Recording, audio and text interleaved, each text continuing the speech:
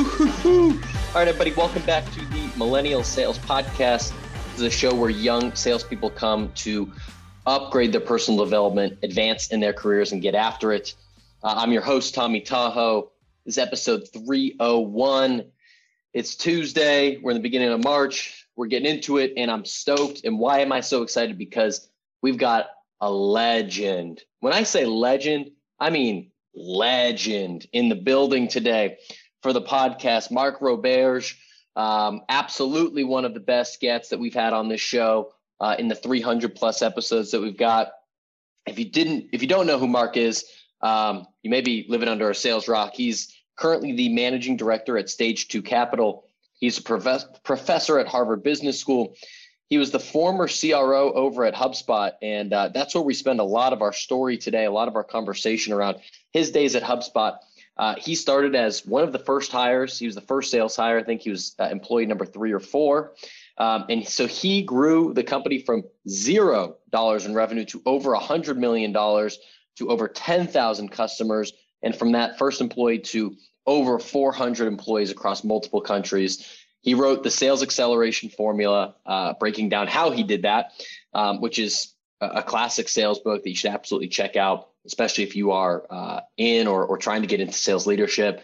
Mark talked about his journey, talked about the days of going to school, going to grad school, business school, how he started at HubSpot, some of his entrepreneurial pursuits, his interest in faith and in psychology and in a lot of different things that have helped him, wellness and spirituality that help him stay focused. So it's a great episode. It's a great guest. You're going to learn a lot. I hope you do. If you do enjoy this podcast, one ask from you, please hit subscribe wherever you're listening, leave a review, tell a friend about it, and make sure you follow what I'm doing over on LinkedIn, Tom Alemo. I'm posting every single day. Without further ado, let's get it. The man, the myth, the legend, Mark Roberge. Let's go.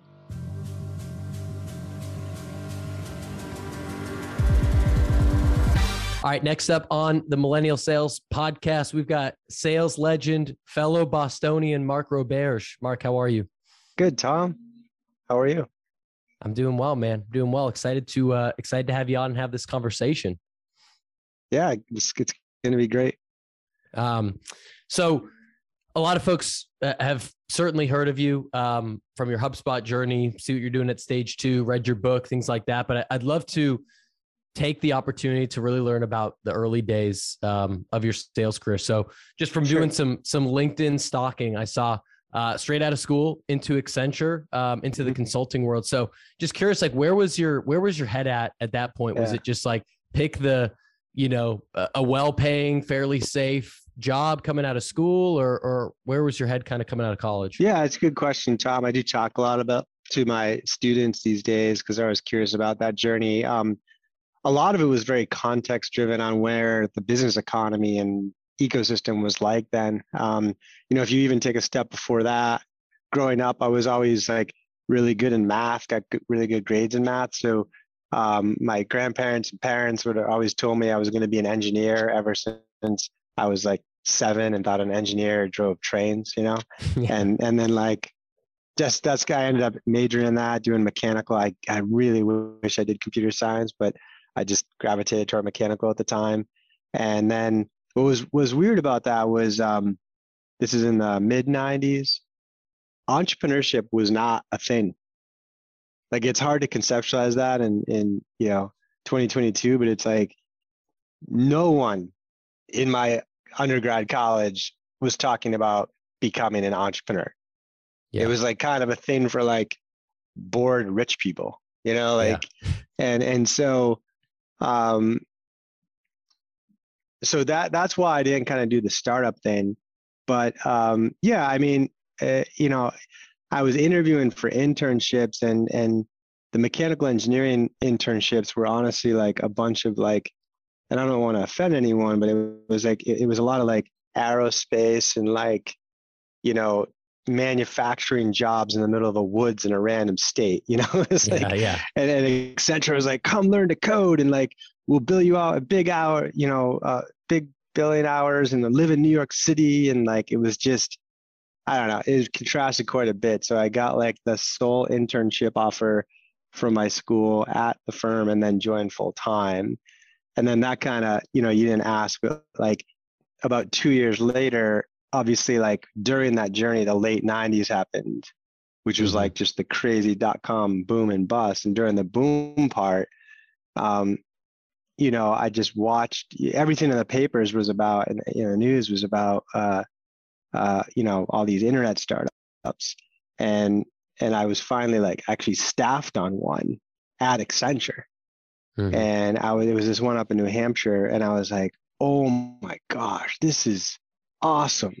Like it was just like people weren't wearing suits. You can dress however you wanted. You can work however you worked hard, but as many hours, whenever you wanted. And like, you felt like you were in, and there was upside and people were making money on their stock options, and you were changing the world, like you were in, and I was like, this is like my passion. And I jumped ship and joined a mobile startup, Vetro, that's on the site, on my LinkedIn profile, which was like a couple of Accenture partners that started it as a consulting company. A consulting company raised venture capital. That's how we had no idea how entrepreneurship worked back then. But that was kind of the journey there. And I'm curious, so you were at Vetro for a little bit. Like, did you see immediate success? Obviously, you're a super intelligent guy, but like, what were the early days of that sales career like? It was probably before the day SDRs, right? Yeah, no, I mean, it was like, honestly, and I don't think, Roger Desai, the founder, remains a good friend. He wrote my recommendations at MIT when I went to business school. And I don't think he'd mind me saying, like, the firm had no idea how to sell.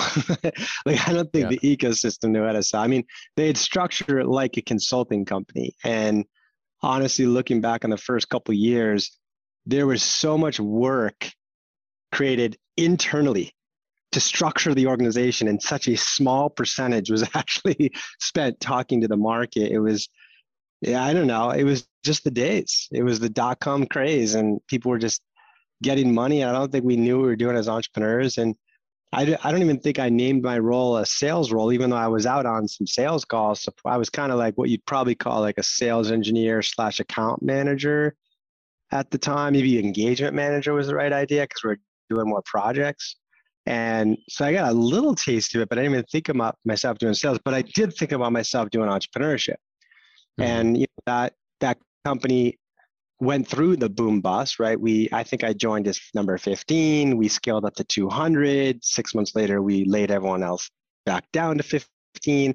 And I hung on for a couple years and kind of had a feeling that this was not going to be a success.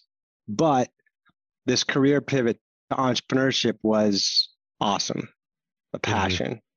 I never wanted to look back. I never wanted to go work for a big company again. And I decided to go to business school. I was kind of like, okay, how do I work this entrepreneurship game? Like, yeah, I can go to another startup, and if it does become the next Google, that will be huge, but that's not likely. Or if I can get into a really good business school that's good at entrepreneurship, this is kind of like a now or never. I'm not going to do that when I'm 39. I'm like 25 right now. So let me see if I can get into a good business school and study entrepreneurship. Do you feel, I've heard mixed reviews from people, especially sales people and sales leaders around business school. Do you feel like that was an instrumental part of, the rest of your career in setting you up the right way? Huge. If so, how? Huge. And it's not for everyone. I think it's a fair assessment, Tom. I think in general, if you love what you're doing and you're thinking about going to business school so that you can go back to what you're doing, that's probably not a good idea. I'd probably take $100,000 and go on a sick vacation for a year. That's kind of what you're doing basically. But yeah, if you want to like evolve your career or transition your career, if you're in consulting and you want to go into entrepreneurship, if you're in banking and you want to go into product management, if you're looking to do a career change in a career that is a feeder from business school, that's a very good reason. And another good reason is if you can get into a school that is a tier above where you went to undergrad. That is a good reason. So I loved my undergrad experience. Lehigh was an amazing school. I learned awesome skills that are you'd be surprised how many are embedded through many of the frameworks that I teach today. I did get an MIT undergrad and didn't go. That's kind of a different story. And, I think even, I think Lehigh would understand that like MIT is in a different tier, and I got into MIT, and, that's a contributing factor to it. And, for me, I started like 7 companies when I was there. You know what I mean? I was just like helping startups that were started by alumni. I was teaming up with other students from China and all these great places on learning about those ecosystems. So that it was a great move for me. Yeah. And so was POSPOT just the one of those 7 or 8 that you started that happened to stick? It was. So, and it kind of dwarfed with HubSpot in a way. So at MIT, like a lot of business schools, the first semester of the 4 semesters is required. So you take the basic like economic strategy, finance, etc. And then the second semester is when you start to take your electives. And I was just like all into entrepreneurship. So I took this class taught by Howard Anderson, who's the founder of Yankee Group and the founder of, I think one of the co-founders of Battery Ventures. And it was called New Enterprises. It was all about entrepreneurship. And the first day of class, every student wrote up a 2-page business idea. So there was like 60 students. And we had to read them that night and vote on our favorite 2. And whoever got the most votes, the top 12, would present their ideas at the next class. And everyone that didn't get picked would join the company. You know what I mean? And like kind of work on the business plan while we went through the class. And POSPOT was my idea, and I got picked. And I was like, this was like, Facebook wasn't even around then. This was like MySpace, Classmates.com were kind of the big ones. And it was right at the beginning of the social networking, social media wave. And I was just so intrigued by the fact that you could build a website and everybody else would build the content. I mean, I know that's like how the internet works today, but we had no idea. And I was doing all these research papers on it. In fact, I was introduced to one of my, I later TA'd the class, and one of my students in the class said, "Oh, you should meet my boyfriend, Eduardo. He started a company in Harvard with this guy, Mark Zuckerberg, called Facebook. If you're studying social," and I was like, "All right, cool." And I went up there, and Mark Zuckerberg was busy, but Eduardo came out, and we had drinks in Harvard Yard, and he told me they were just launching their second school. I think it was American University. And then like I was texting Reid Hoffman when he was kind of like starting this thing called LinkedIn. It was like a crazy like thing. Oh, I was like, I got to do this in like the pet space where if people could exchange dog sitting, which exists today, I think like Rover's kind of like that, but it was just like, that was putting it way over the edge into the sharing economy. And so it was like an idea that I think society wasn't ready for. And I just executed terribly. Like we just didn't know how to build these things, So anyway, that was my idea. I got picked, and it was funny too, because the person that presented after me, who was also in the class that got picked, was Dharmesh Shah, the co-founder of HubSpot, and his idea was HubSpot. So I remember him going after me, and he had the HubSpot logo up there, and it was a kind of a different idea back then. But we became really good friends. Like we really hit it off. I think I sat next to him on the first day, and we would like grab, dinner or lunch quite often. And then when the summer between the 2 years, I was able to convince some investors to give me $1 million of seed capital to hire an engineering team and build out POSPOT. And Dharmesh heard about it. He's like, I would love to invest.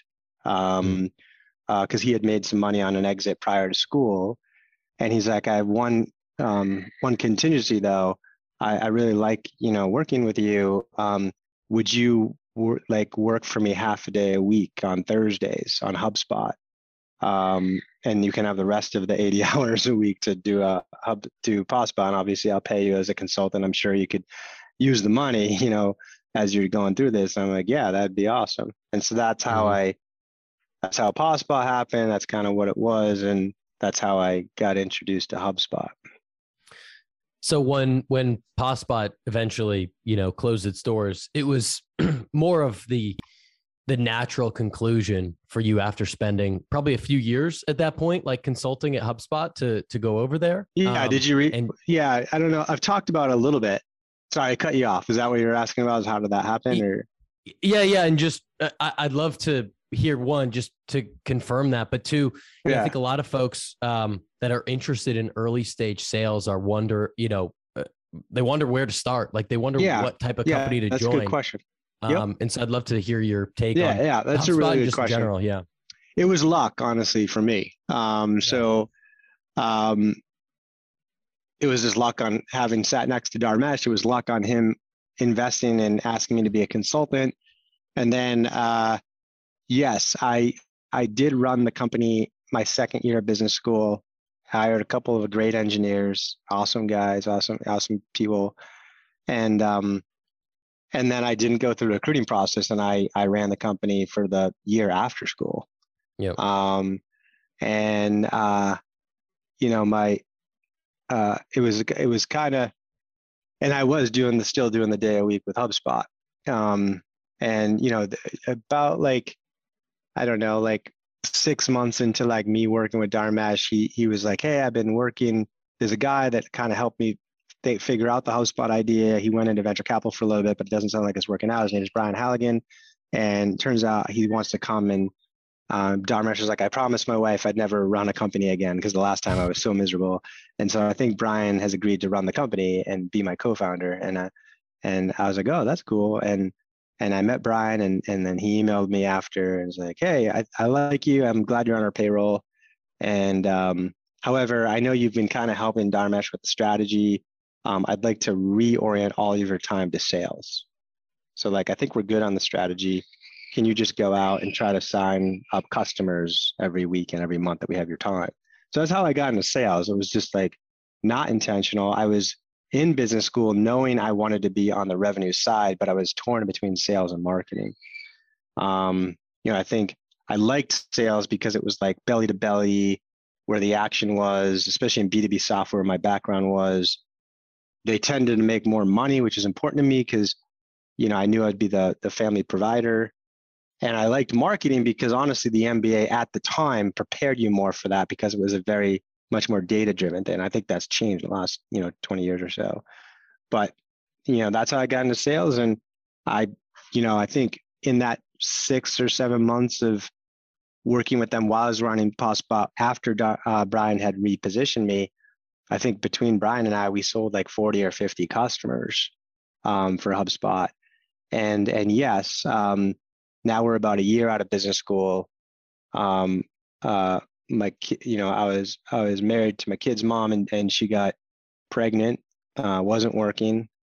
We decided to move into her parents' house while we had our first child, and then a couple months later got pregnant again, which is not, I would not recommend doing it that quickly, but it wasn't intentional. But Zane is upstairs and now he's 14 and a blessing, so it's all good. But so then I had to buy a house to put these babies in. So it was pretty stressful. I think there is a learning there. It's there's never the right timing to do a startup. And I had $100,000 in loans, no money, a single provider to the family, a baby, a mortgage, and a new baby on the way.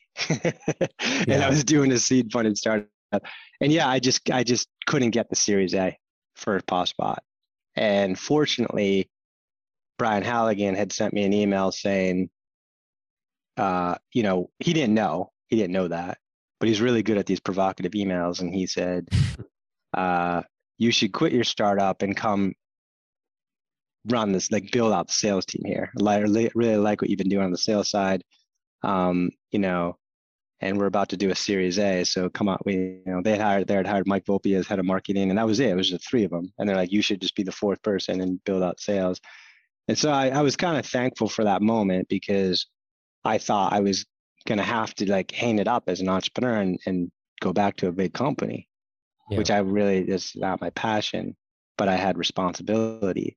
And I was psyched when he said that. I didn't tell him that because I pretended like my startup was doing awesome so I could negotiate a good contract. But yeah, I honestly thought I'd just be there for 4 months and collect a salary and stabilize myself. And then 9 years later, we have 2,000 people at the company. We're ringing the bell on the New York Stock Exchange going public, which that whole ride was not like all fun and games. It was one of the most stressful things I ever did, but it wasn't what I thought we would be doing. Yeah, that's amazing. What would you talk to early stage companies, I imagine, all day long, all week long, in terms of, investing, advising, things like that. A lot of the folks listening to this probably aren't in the position where they're investing in early stage companies, but they might be looking to work there.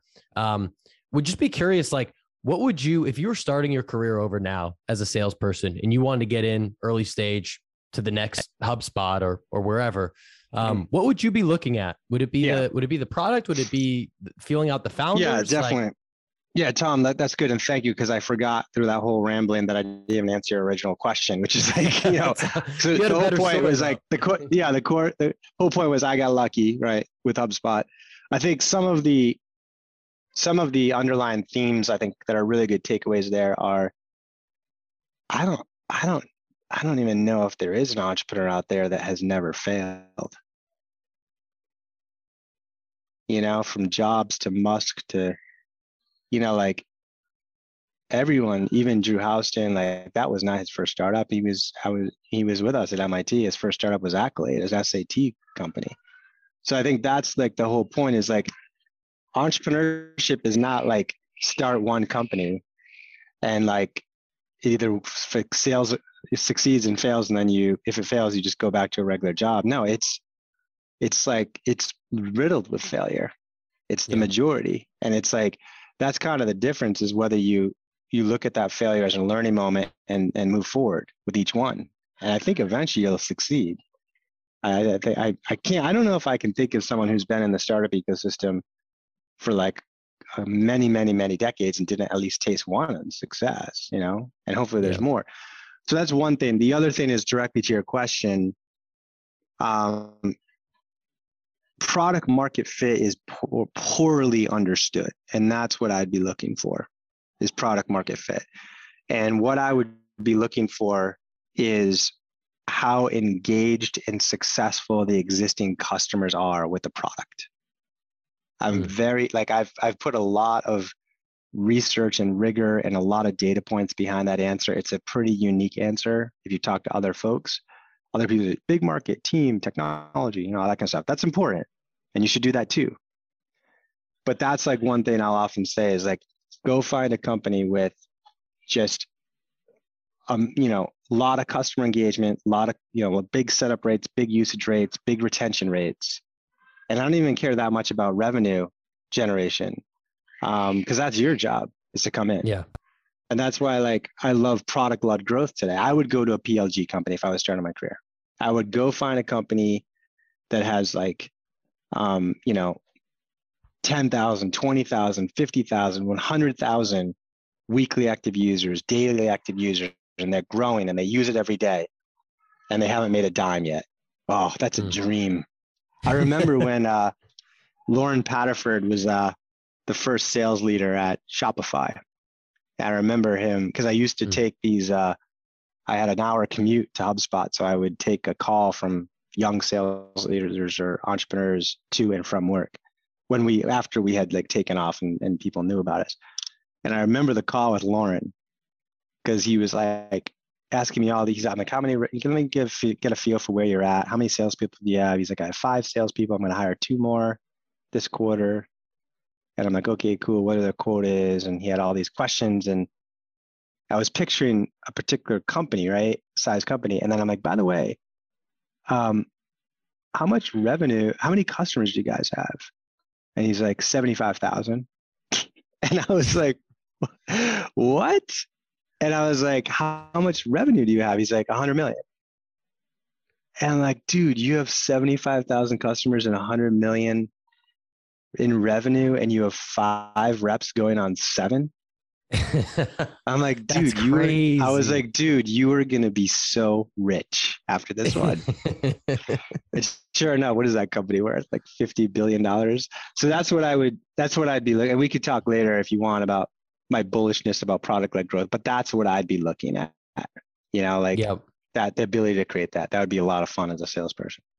Yeah. I love it. And just maybe as a quick, before we get to, some rapid fires, if we stick on the topic of PLG, maybe you can just give a quick, for folks that aren't as familiar, like rundown on why that is so interesting to you, and maybe just like a quick high level definition as to how you think of it. Sure.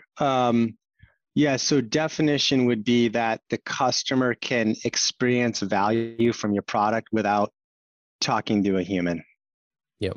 They can go to your website, download your product, and experience value. So I would loop like free trials in there too. I don't like those as much. I like a freemium, like a model where it's like you can use it forever as long as you're below a certain tier. Why is it so disruptive? Is like it's on par, in my opinion, with SaaS's disruption on the software ecosystem. That was a big deal.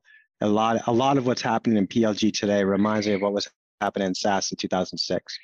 And so I think it's just not as pervasive. Like I think SaaS applied to like many different categories, and I don't think PLG applies to as many. Like for example, you kind of need a low time and effort to value use case to start. Like a Workday disrupting HR systems. Yeah, I'm not sure there's a PLG angle in there. It's really hard to create sustainable moats in many software categories.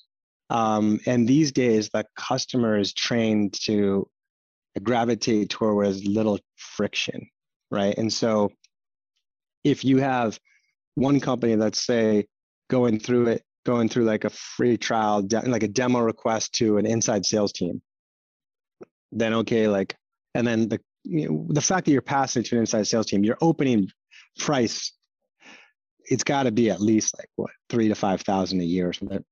To be able to pay for the cost of the sales per team. And then you compare that to another similar product where you can just like download it and use it for free. It's like apples to apples. Even if I've heard great things about the $5,000 a year product, I'm probably just going to like try the free one as a category. And so it's very hard to like undercut that. In fact, any category where they're starting out with an MQL fed to an inside sales team and an opening price of 5,000, the PLG attacker that starts free has a huge advantage. And when you build up the MQL model to a couple million, there's almost no going back. It's very difficult to basically disrupt yourself with a freemium offering. So it has such a nice disruptor. And remember what we talked about, like what should I be looking for? Lots of free usage, like weekly active users. You're right away honed in on that North Star metric, as opposed to a lot of other software businesses where they come out of the gate, let's try to grow revenue as fast as possible, and they have a leaky bucket and they don't have a lot of customer usage. Like freemium forces you to have product market fit first. So yeah, for the categories it applies, I'm very bullish on it. At Stage 2 Capital, where that's a big, that's part of we look for those attributes. We're not only PLG, but we do love the PLG attackers in every category. I love it. All right, let me hit you with some rapid fires, Mark. Let the audience know a little more about you. First up, we're big book people on the pod. Would love to hear any books that have influenced you. Really, any genre is fair game. Doesn't have to be a sales or business book, but it certainly can be. Anything that's influenced you as a person or for your career. All right, sure. Yeah, I'm a very spiritual person, so autobiography yogi. I'm also a big yogi, so that was the one. I got turned on to it because when I read Steve Jobs' bio, it said that was the only book he read every year of his life, so I had to check it out. And there's some really good life lessons in there. Love it. How about other ways that you like to learn? I'm not sure if you're a podcast person, if you check out particular newsletters or blogs, or whatever, YouTube, whatever you like to do. Anything stand out to you that you've been getting into? Yeah, I'm a big, I've done them all. I've read books, I've read blogs, I've read, I listen to podcasts, I do all that stuff. I think the blogs for me probably drive the biggest learning because you can I think every great book of 250 pages has been nicely summarized into a 2-page blog article somewhere. And so just efficiency of time, you get the good stuff and you can move so quickly as opposed to committing yourself to a book. So I do like just being engaged on a regular basis in the social media sphere and the blogosphere to learn. I also like just general old school, like talking to smart people. I'm very fortunate that every year I have 200 students at Harvard. I talk to 2,000 amazingly smart entrepreneurs. I get to talk to like podcast hosts like yourself who are on the cutting edge of things. And I go out there and speak and I challenge people to challenge my ideas, which I love. So just the general old school and digital networking, I just learn a ton from that. I love that. How about what goes on in the headphones music wise for you, Mark? Everything. I love like the modern, like whatever's, up and coming. I don't know, the past year, I've been listening to like Heat Waves and 24K and, Kid Leroy, but I also like, some of the real old school classics. I was a big Pearl Jam fan growing up and love Bob Marley, love the Grateful Dead. I'm kind of all over the place. I dabble. I played the trumpet growing up, moved to the harmonica, dabble with the guitar. I'm probably going to learn the ukulele next. I suck as a musician. It's my little side thing I do by myself, but I do enjoy some good music. I've caught an itch I've never learned an instrument, but I've caught an itch to try to learn how to play the drums. So that's nice. That's maybe a side project I have coming up. Yeah, just do it for fun. It's cool. Yeah. So you mentioned yoga, you mentioned playing music, but anything else that you do outside of work that helps you recharge, or is it mainly those two things? I run a lot as well. So I run every other day and I do yoga every other day. In the season here in New England, I play a lot of golf, which is a lot of fun with my buddies. And I'm a very dedicated dad. I try to leave a lot of space for that. I coach my kids' teams all the time, try to be pretty involved in their lives. And I'm a deacon at the local church, Old North Church. So all that adds up to a busy schedule. Yeah, it's a full life right there. Are there any mantras or quotes or philosophies that you tend to live by? Oh yeah, or really like? Yeah, I'll throw you two. Yeah, I do. This is part of my daily prayers. I do say, I strive to replace ego with humility, greed with service, and fear with faith. And another one I try to live by is, I have been given twice I deserve and taken twice. Given twice that I deserve and taken. Does it say that? I've taken twice that I deserve and given half that I'm able, but haven't many of us. And every day is an opportunity to close that gap.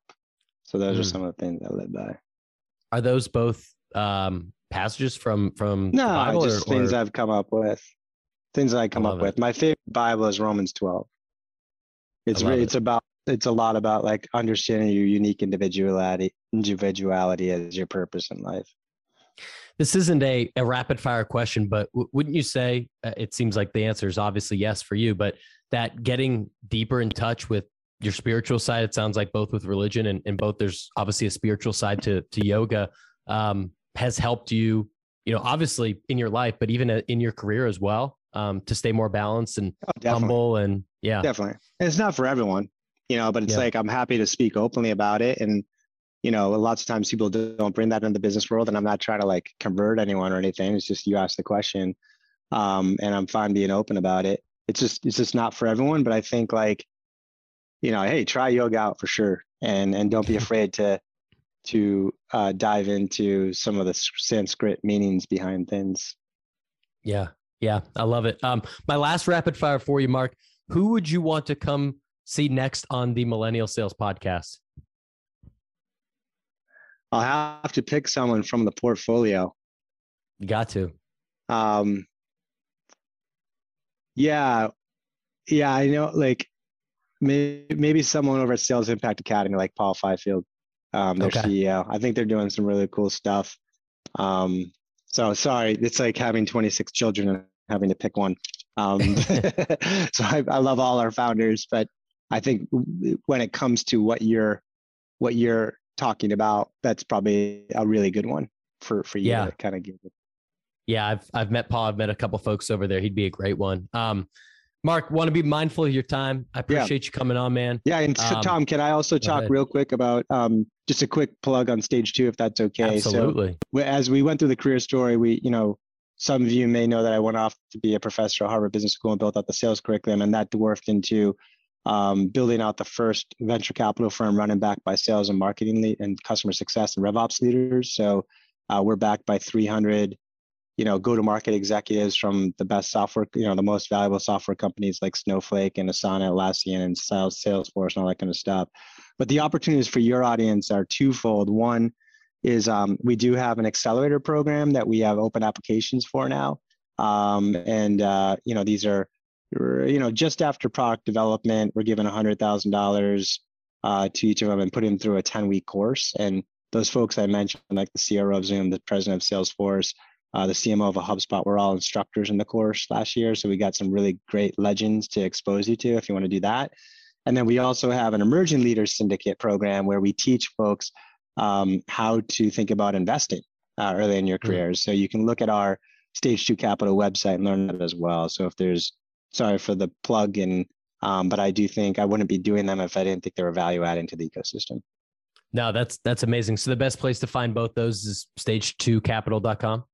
Yep. Stage2capital.com. There's an accelerator tab and then an emerging leaders tab. Awesome. And then for everyone else, go find Mark on LinkedIn. He posts some good content on there. Connect with him. Anywhere else we can send them, or that's the main spot? That's the best place. That's the best place. Yeah. I try to be pretty active there. Awesome. Thanks, Mark. Appreciate you coming on, man. This is great. Thanks, Tom. Thanks for checking out that episode. Start of the year. Let's kick some ass. Again, one of my goals for this show is to get as many subscribers wherever you're listening here on Apple, Spotify, YouTube, etc. Subscribe, leave a review, and then hit me up on LinkedIn, Tom Alemo, or any of my other socials at Tommy Tahoe. Look forward to connecting with you there. Peace.